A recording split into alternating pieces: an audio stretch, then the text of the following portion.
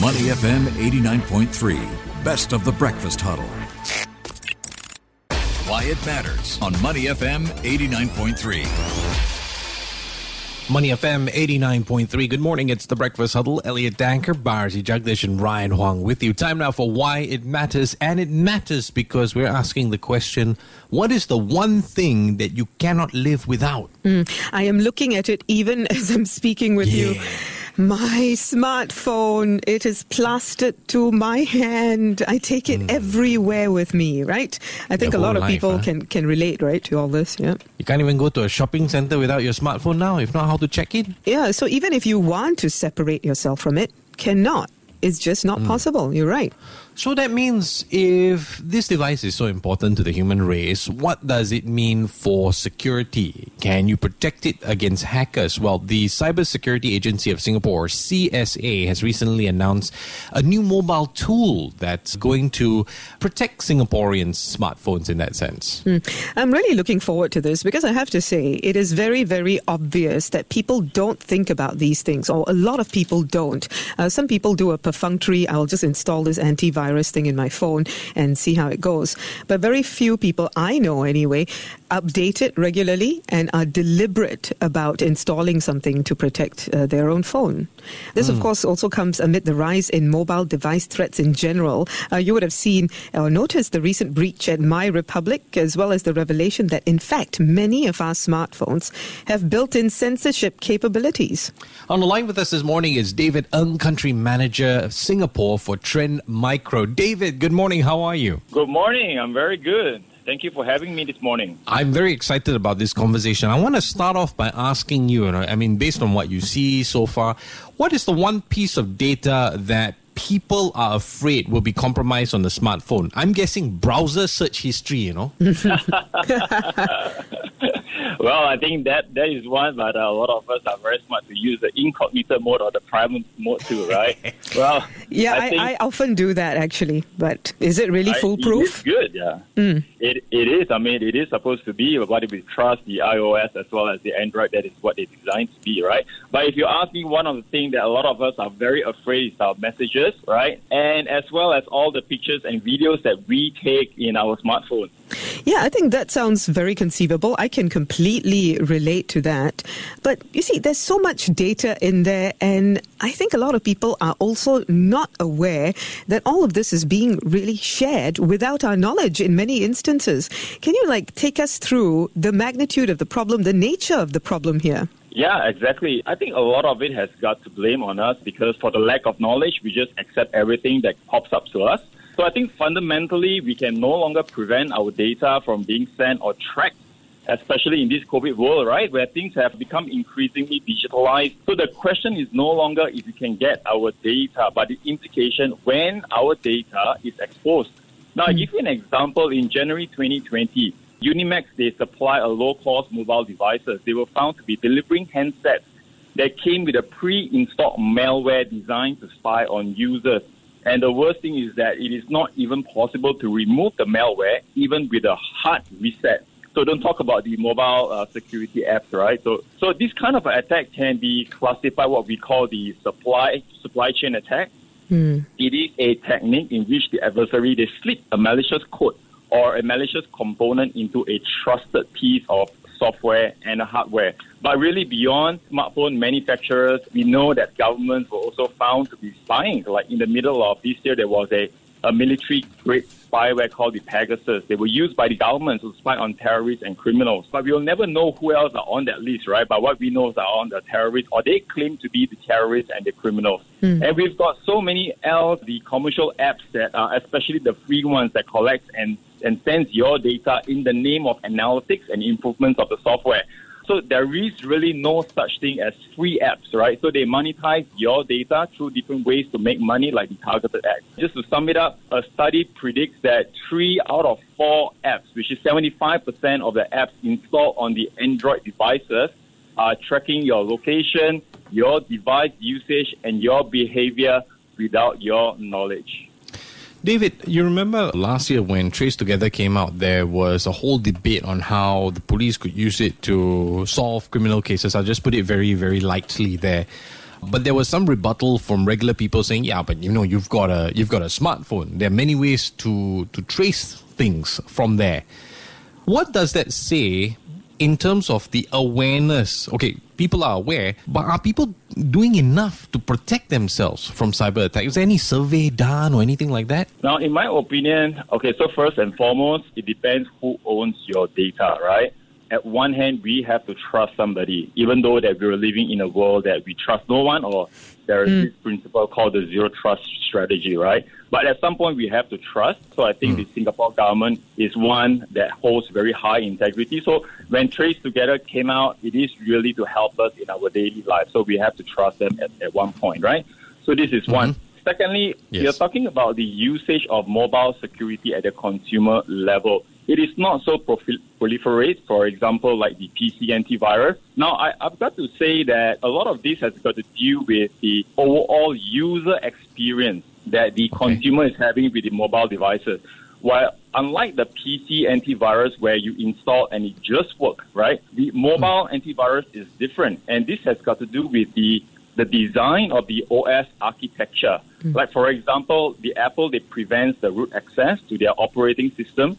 So which means like cybersecurity vendors like Trend Micro, we have a limitation to the permission they're allowed to run on their platform. So which means that the overall user experience, it is not as fluid comparison to PC. Now versus the Android, which is a lot more open. So cybersecurity vendors like us, we can have a greater access to the file system, which in turn will be able to scan against malware, phishing websites. While that is good for vendors like us, the same access can be used by the bad cyber criminals for bad intent, right? So which explains why there are way, way more malwares in the Android compared with the iOS. Yeah, I think that's been noticed by a lot of iPhone users, that it's more secure.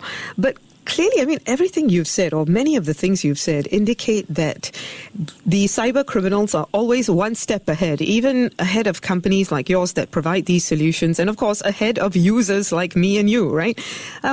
So what really is the way ahead here? I mean, you talked about user experience being an issue, and maybe that can be resolved, but then what else? Yeah, exactly. So in a way, the police, the cyber vendors, they are always trying to level up our game to understand the modus operandi. But there will always be crimes on the street, and hence there will always be crime in the digital world as well, because we're trying to understand what are the new tactics and techniques that they employ. So to move on, I think the whole strategy is assume that your personal devices will be breached one day, all right? It will be breached one day. So if you have that kind of a mindset, you will be wary about the things that you actually put into your mobile phones. That includes all the messages, that includes all, do you put in your password? A lot of us, we actually still write the password into our notepad in our phone, right? So we will be very concerned with doing that, right? And especially the pictures and the videos that we take as well, we have got to assume that one day it will be leaked out and it will be somewhere in the cyber world. And if we have that kind of a mindset, then with the assumed breach mindset, this really helps us to reconsider like what we will do with our mobile devices. Okay. David, got a curious question for you, and this might be an old-fashioned mindset. In light of everything that you've just said, do you think it's better we go back to how if you work for a business, you have one phone for personal and one phone for business use? I don't like that. I personally like convenience a lot more as well. I don't like to be logging on to mobile devices. But yes, for safety and security, it is always better. And that kind of depends on the business, how they view that as well. But I know that a lot of banks here in Singapore, they will issue their own mobile devices to their own staff. Because of what they saw inside there, it is completely different compared to other kind of an industry. For sure. Yeah. But the thing is also, because more and more businesses have gotten on the digitalization bandwagon and transformation bandwagon, I believe they are at greater risk now. So how do you think these threats can be neutralized at that level? At the business level, and of course the individual employees will be a big part of this as well, right? Yeah, exactly. So I think, I think Singapore, we are really mature in the whole cybersecurity mindset. So right now, a lot of the new applications, security is no longer an afterthought. So security, it is by design, right? When it is by design, meaning that the security team in the corporate is involved in the project from the very day zero when it is being conceptualized, right? And so this is one of obviously the continual investment into different tools, embark on the new strategy, for example, like the assume breach strategy, which is exactly what the Singapore government is embarking on as well. Continue to invest into the protection, detection, and the response, and just to be really in line. And the second part really is the users is always the weakest link, right? Mm-hmm. So I think there has got to be a continuous cybersecurity awareness with the staff. And I think that with that in mind, the users will need to understand and start taking up the accountability that security, it is not the IT problem, it is not the management problem, but it is my own problem as well. Because whatever that I click, whatever that I install actually has a repercussion to a bigger magnitude of my business. So if they actually have that accountability in them, they will take up the ownership, right? Feeling that the business is part of me. And I should be concerned. I should not trust every single link that comes in through my email or comes in through my WhatsApp, because that can actually be turned to use against my company in the future. David, any thoughts on CSA's new mobile tool for Singaporeans to secure on their smartphones?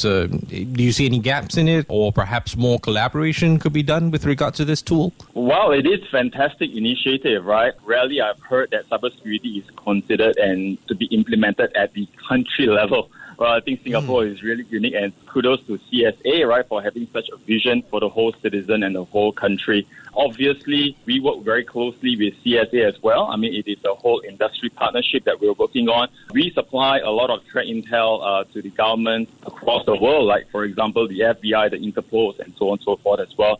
Yeah, but seriously, I think security, it has got to be done from the national level to the telco level to the company and to the user. So that is what we really call as the multi-layered security, right? It's no longer just at the user. Yeah. In terms of features, though, what exactly would this tool need in order to be as foolproof as possible, as secure as possible, in order to stay ahead of those cyber criminals that we've been discussing? Yeah, I think it is really a multi-prong of a technology. Right, I think a lot of that has got to do with security analytics, the machine learning to always stay one step ahead of the curve by the cyber criminal. I think it's also about the threat intelligence that we know, the collaboration amongst the different countries pulling in together. I think it is trying to close off as many holes as possible. For example, like those vulnerabilities that inflict into our mobile devices and PCs, right? And I would like to quote this from my friend. It says that it is not the number of windows that you close in your house that matters, but the ones that are left open, right? Because just one single window that is left open, it presents opportunity by the cyber criminal to get into us.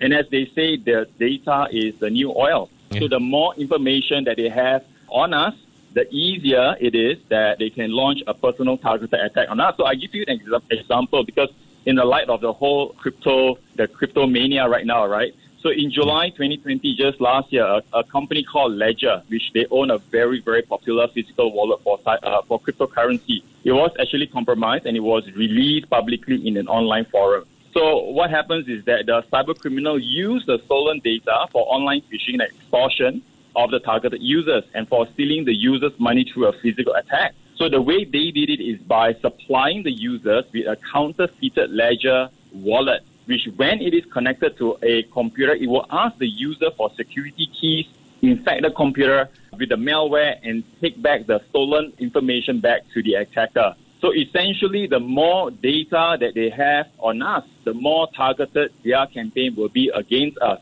and the more likelihood that we will fall prey to their attack. So it is really becoming more and more personal. It's no longer just a big bang kind of a malware like what we have seen in the 80s or in the 90s. Nonetheless, it's always a challenge, right, to convince people that it's more about attitude than about the tools that you use. That's exactly. Lifelong, I suppose. Exactly. David Ng, Country Manager for Singapore at Trend Micro, on the line with us. David, really appreciate your time this morning. You take care and stay safe. Thank you. Same to you. To listen to more great interviews, download our podcasts at moneyfm893.sg or download our audio app. That's AWEDIO. Available on Google Play or the App Store.